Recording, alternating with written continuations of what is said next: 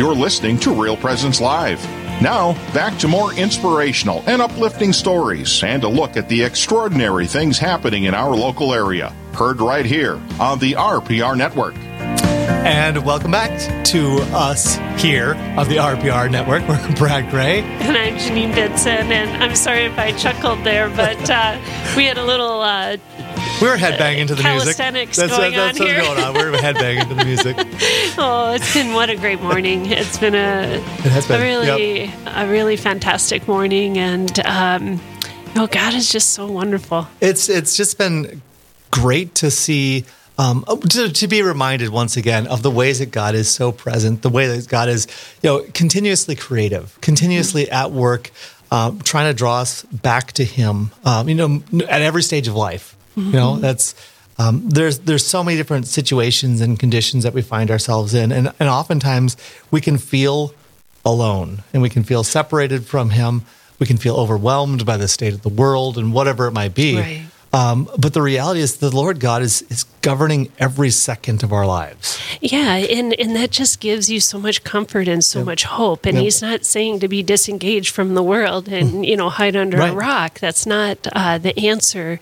But He is calling us to be participants in His divine providence. Well, honestly, if He's not engaged, then I might be more inclined to hide under a rock and try to shelter away. But when you know that He's in your corner, then you have the grace to be courageous. Right? Yeah. Isn't that just beautiful? It doesn't mean it's going to be easy, but we have an amazing faith that can be our guiding light, Yes. and our trail, our path, I should say. And on such topics, we are now joined by Dr. Michael Foley, a Catholic theologian and professor of patristics in the Great Books program at Baylor University. Good morning to you, Dr. Foley.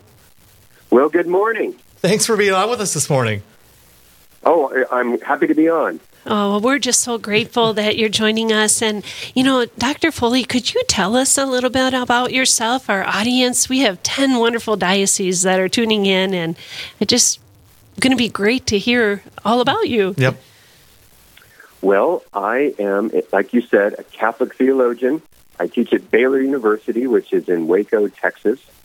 And I'm the author of several books, a lot of them having to do with drinking and Catholic culture, drinking with the saints, drinking with St. Nick, and drinking with your patron saints. But I also do work on St. Augustine and other topics involving Catholic culture. I have to tell you, Dr. Foley, that we've been buying the Drinking with the Saints and Drinking with St. Nick for several years now and giving them as gifts for Christmas gifts and family and friends. So it's fun to talk to you in person. But he hasn't given me one yet. I haven't received one yet. Oh, now I'm busted. I do.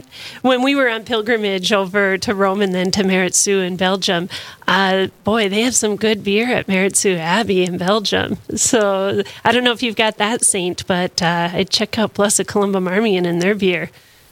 Oh, absolutely. I think he's October 3rd, if I'm not mistaken. Yes, we just celebrated his feast day last a Sunday ago, I should say. Yes, Janine has a special connection with him. Her family was involved in his canonization. Beatification. But let's get back to you, Dr. Foley, because your interview is just going to be so exciting, what you're going to be visiting with us about. What are virtues? Can you explain that to us? So that's right. So I'm going to be speaking on what are called the eulogy virtues and the resume virtues. This is a distinction that David Brooks made a number of years ago, and I'm entering into a friendly debate about how he defined it. But he's got a good point. He said that resume virtues are the kinds of skills you build up for your resume. You want to look good professionally, career-wise. But the eulogy virtues are the kinds of things you want said about you at your eulogy. He was a kind man, he was a generous man, those kinds of things. And he seems to think the two are in conflict, but as a Catholic, they're not in conflict, and we can and should develop both. That is curious. So on what basis does he see them as in conflict? That's a good question. He really, if I remember correctly, he really doesn't explain why. Maybe he thinks that, the resume virtues are about business, and business is kind of a dog-eat-dog world. And maybe that's why it's hard to cultivate both. And I agree, it's hard to cultivate both, but it's not impossible. So how do these resonate with that traditional Catholic categorization of virtues? That's a good question, and he kind of uses the term virtue loosely for skills. And the Catholic Church has a fascinating reflection on virtue. A moral virtue is actually something that you cannot abuse.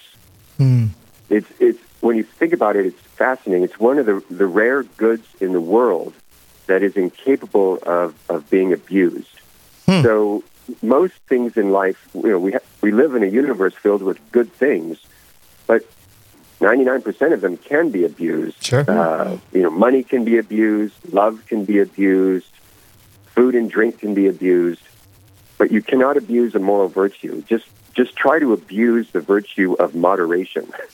It doesn't make any sense, right? And you cannot abuse the virtue of justice. If you abuse the virtue of justice, then you're unjust, and you never had the virtue of justice. So it doesn't make sense. So that's the true definition of a moral virtue.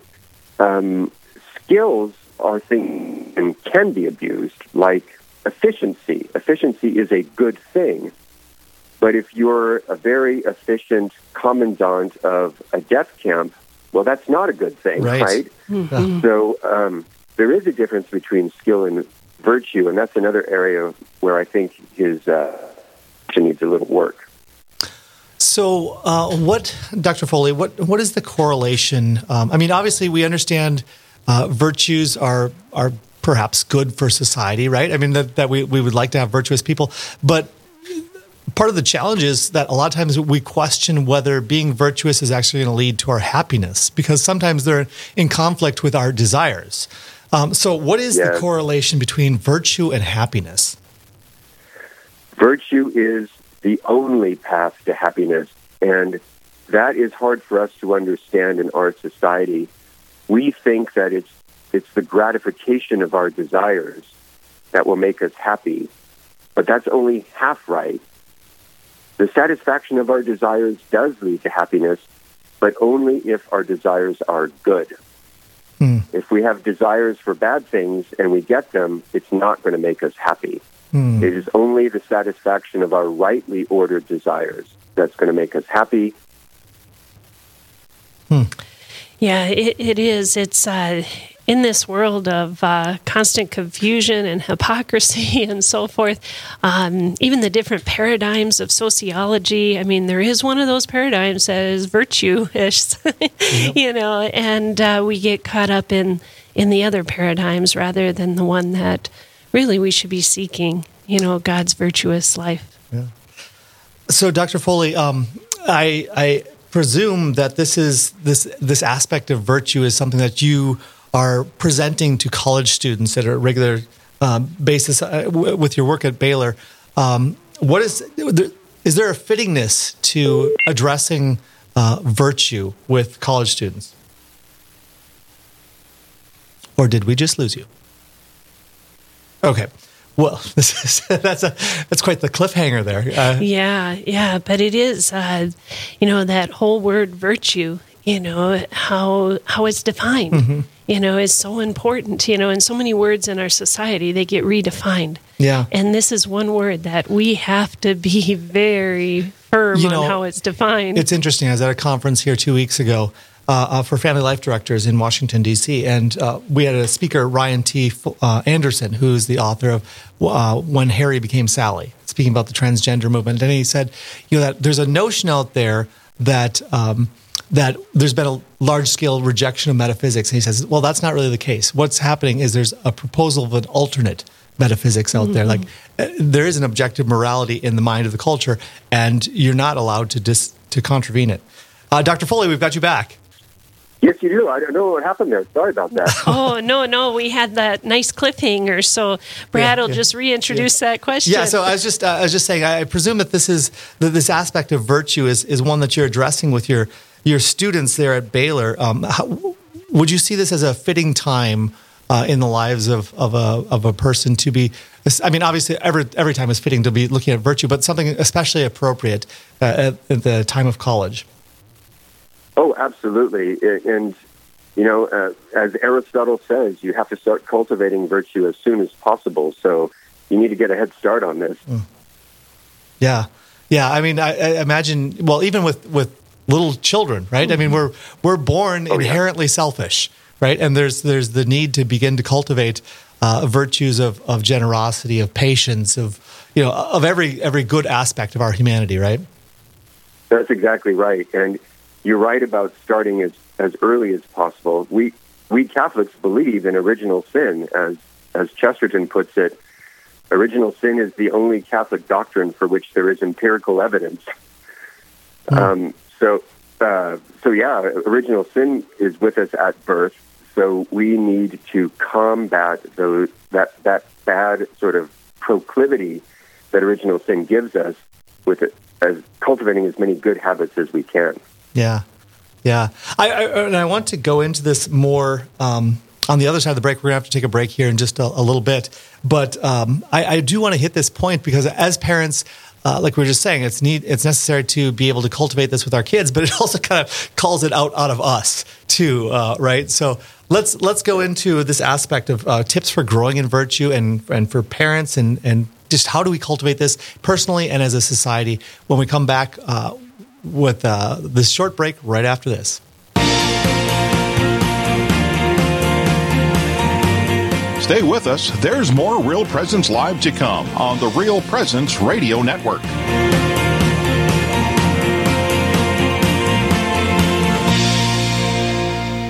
Hi, this is Dr. Ryan Sappo with Lumen Vision in Fargo. Lumen Vision offers eye exams for the whole family, contact lenses, glasses, and vision therapy services. Our specialized vision therapy program works to improve how the eyes work together as a team. We work with our patients to improve reading difficulties, lazy eyes, eye turns, and focusing problems, which can be detrimental to performance in the classroom and on the job. You can learn more about our mission at lumen.vision. Lumen Vision is a proud sponsor of the Real Presence Radio Network.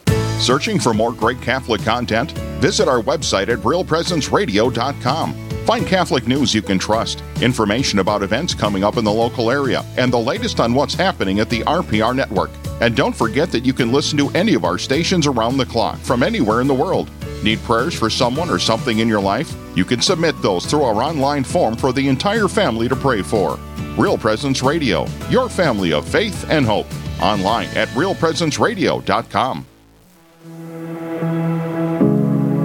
Have you ever known someone who has taken their own life? 50% of Americans have. I'm Father Chris Alar. For years, professionals have called the tragedy of suicide an epidemic, but we believe it has become a pandemic because more people in the world take their own life than die by all the wars or homicides combined. Do you know that there are more veterans who have killed themselves than were killed in the Vietnam War? And these numbers keep increasing, especially among the youth. And society doesn't help. Through misguided ways, such as shows like 13 Reasons Why, suicide has become glorified in our society. But there is hope. Please visit suicideandhope.com so I can personally pray for anyone you've lost and to get our book, After Suicide, There's Hope for Them and You, which helps with any kind of suffering or loss, not just suicide. I promise it will help.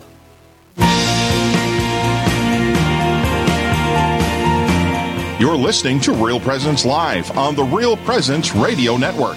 Join in the conversation on our Facebook page or on Twitter. And be sure to like and follow us for more great Catholic content. Now, back to the show. And welcome back to Real Presence Live. We're having a really gripping conversation with Dr. Michael Foley, the professor of patristics, a Catholic theologian, professor of patristics at Baylor University. Dr. Foley, during the break here, we were having a brief conversation that it's helpful to distinguish as we're talking about virtue, what virtue is, and that what its replacement in secular society is right now of values. What's the distinction between virtue and values? Yeah, for the last 100 years, the language of values has slowly been replacing the language of virtue. And that's not to say it's necessarily a bad thing, but one of the problems is values are ultimately subjective. That's why we speak of values with respect to groups or individuals, American values, family values, corporate values. Everybody has their own set of values, whereas virtues are not subjective but objective. They are a perfection of the soul, and you either have them or you don't have them. So it's kind of tricky and problematic when our language about morality is ultimately subjective. It makes it seem like there is no good and evil. It's just different values competing in the marketplace. So virtues would be kind of like our actions corresponding to the objective good. Is that would that be a way of looking at it, or? Yes, no, I think that is a good way of looking at it. They're not actions; they are habits, but they are habits that can be objectively evaluated. Okay, great. And then the opposite of virtues then would be vice, right? That the habit of doing bad things routinely, right? Right. That's exactly right. Okay. So now, as we're having this conversation, it's really easy to talk about these things. I mean, it's fascinating to discuss, virtuous living and how that's good. It's a whole lot harder to actually become that and to cultivate that in our lives. Do you have any tips for growing in virtue? Well, the social scientists say that if you practice something, I think it was for 2 or 3 weeks consistently, then you can already start to develop an aptitude for it. And to be the absolute master of something requires a total of 10,000 hours. Wow. Of doing the act. So you could become, if you wanted to, a concert pianist if you just devoted 10,000 hours to it. But the whole point is practice makes perfect. You just have to constantly apply yourself to something in order to be good at it. And we Catholics have a lot of resources to help us. We have the sacraments, we have a life of prayer, we have grace, all these things we need in order to be the best that we can be. Yeah, I think it's interesting because Aristotle and Thomas Aquinas talk about virtues, and I remember when I was going through a class at the Augustine Institute where we were addressing this, that I was stunned a little bit by the example that was used of a guy that's passing by a desk that he sees a $20 bill sitting on this desk and no one around, and he's attracted to that, tempted toward it, but chooses not to, versus another guy who walks by it and realizes that's not my $20 and just kind of moves on his way. And so they asked the question, which is the more virtuous person here? And my inclination was to think, well, the guy who actually had to grapple with this and make the hard call versus the other guy who had no attraction toward it, right? But that's not actually accurate, right? That's right, yeah. So the more virtuous you are, in a sense, the less tempted you become. Because we're just more, our hearts just more naturally resonate with the good, right? It's not we're more drawn toward the good and less attracted by evil, right? That's exactly right. Exactly. So now I got 7 kids. I have 5 of them still in the home, and so I'd be happy to get any insight that you've got for how parents can help to cultivate virtue in their children, whether it be college students or younger children or even adult children. What can we do as parents? How do we help to grow in this and ourselves and within our families? So I should know the answer to that because I have 6 myself, and 3 of them are still in the home. Okay. And my wife and I are still trying to figure that one out. One of the things that I'm sure, as you know, as a parent, one of the things that surprised me becoming a parent was how very different every child is. Mm-hmm. They've just got their own unique personality, and that means they respond differently to various incentives. Each kid responds differently to different kinds of punishment. Mm-hmm. Each kid responds differently to different kinds of reward. So I guess the one advice I would say is be flexible and notice that every child is different and figure out what is it that excites them, what is it that incentivizes them, and then conversely, what are the most effective forms of punishment? Sometimes different kinds of punishment don't work. Right. They work better with one personality than another. So the key is just kind of tailoring the package to each child. Yeah, that's really wise words there. And you both have children at home still, and we have 4 grown children. And it was a whole lot easier when they were in the home, and then, your job as a parent is never done. And then you become a grandparent, and then there's, added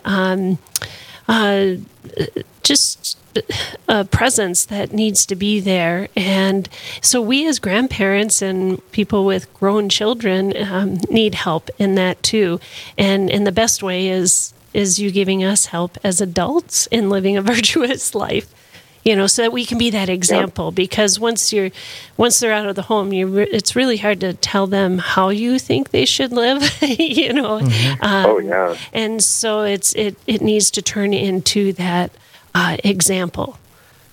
Yep. Oh, absolutely. I think that's well said. And setting an example is the key way to become virtuous, or have your kids become virtuous. And it's okay if they see you fail. Yeah. I think it's actually important as a part of their formation to see, hey, mom and dad aren't perfect, but they're trying. And when they fail, they pull themselves off the ground, they shake the dust off, and they keep trying. They don't despair. They're constantly trying to become better. And I think the failures of the parents are as important a lesson as the successes of the parents. It shows sort of the authenticity of the struggle. Right.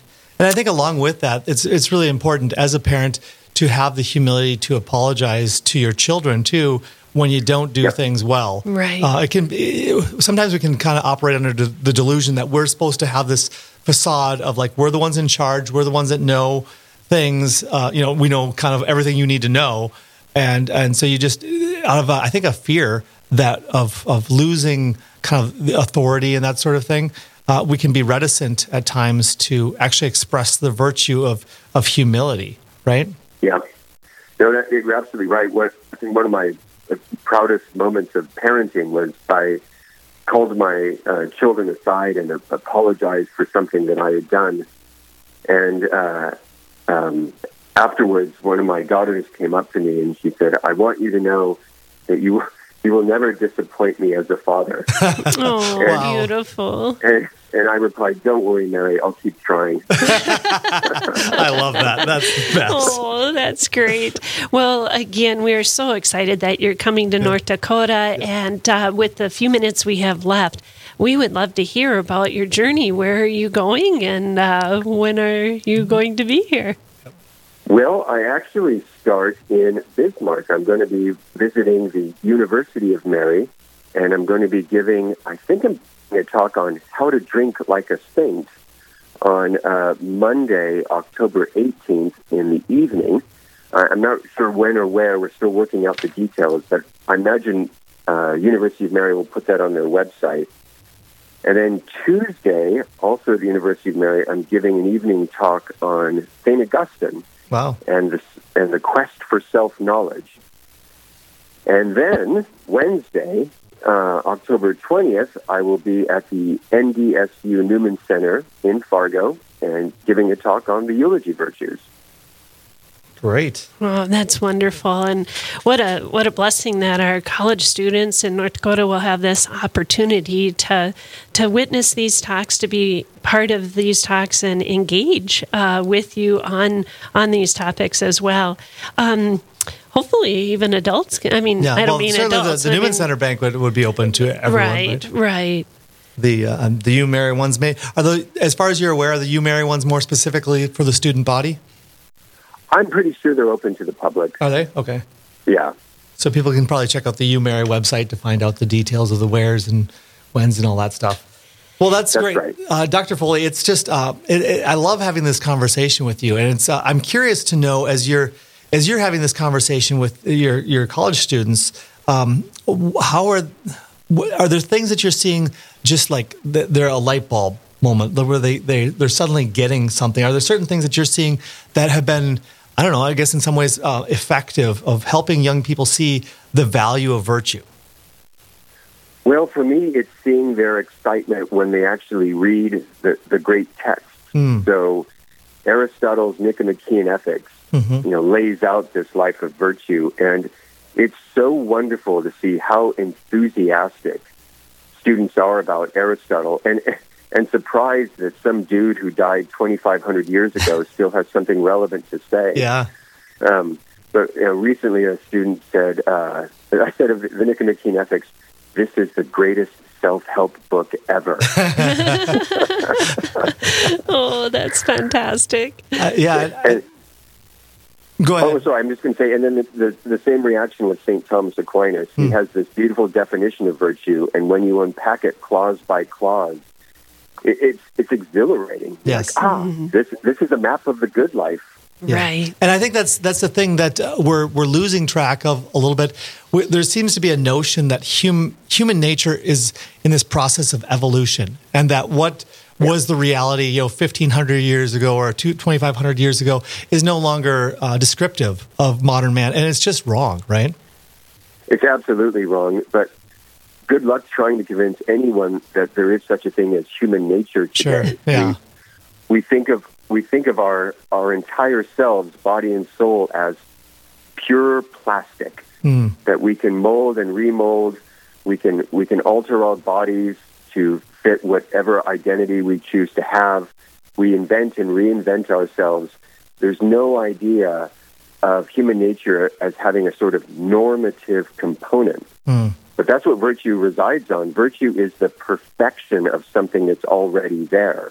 Yes. And so there's something objective about it, in that process of perfection. Oh, Dr. Foley, we need to have another conversation on this, yes, I think. We do. But it's been great having the conversation with you this morning. Thanks so much for making the time to be on with us. Thanks for writing the books. Our family has just loved them, and we've loved sharing that with others as well. Wonderful. Well, I'm so glad to hear that. That's good news for us all. Yes, absolutely. Well, thanks so much, Dr. Foley. We'll hope to be able to have a conversation with you again at some point in the future. I would look forward to it. Thank you so much. All right. Well, God bless Thank you. All right. We are going to have to take our next quick break. But up next, No Marriage is Beyond Hope. And we'll discuss a way that you can get your marriage back on track right after this quick break.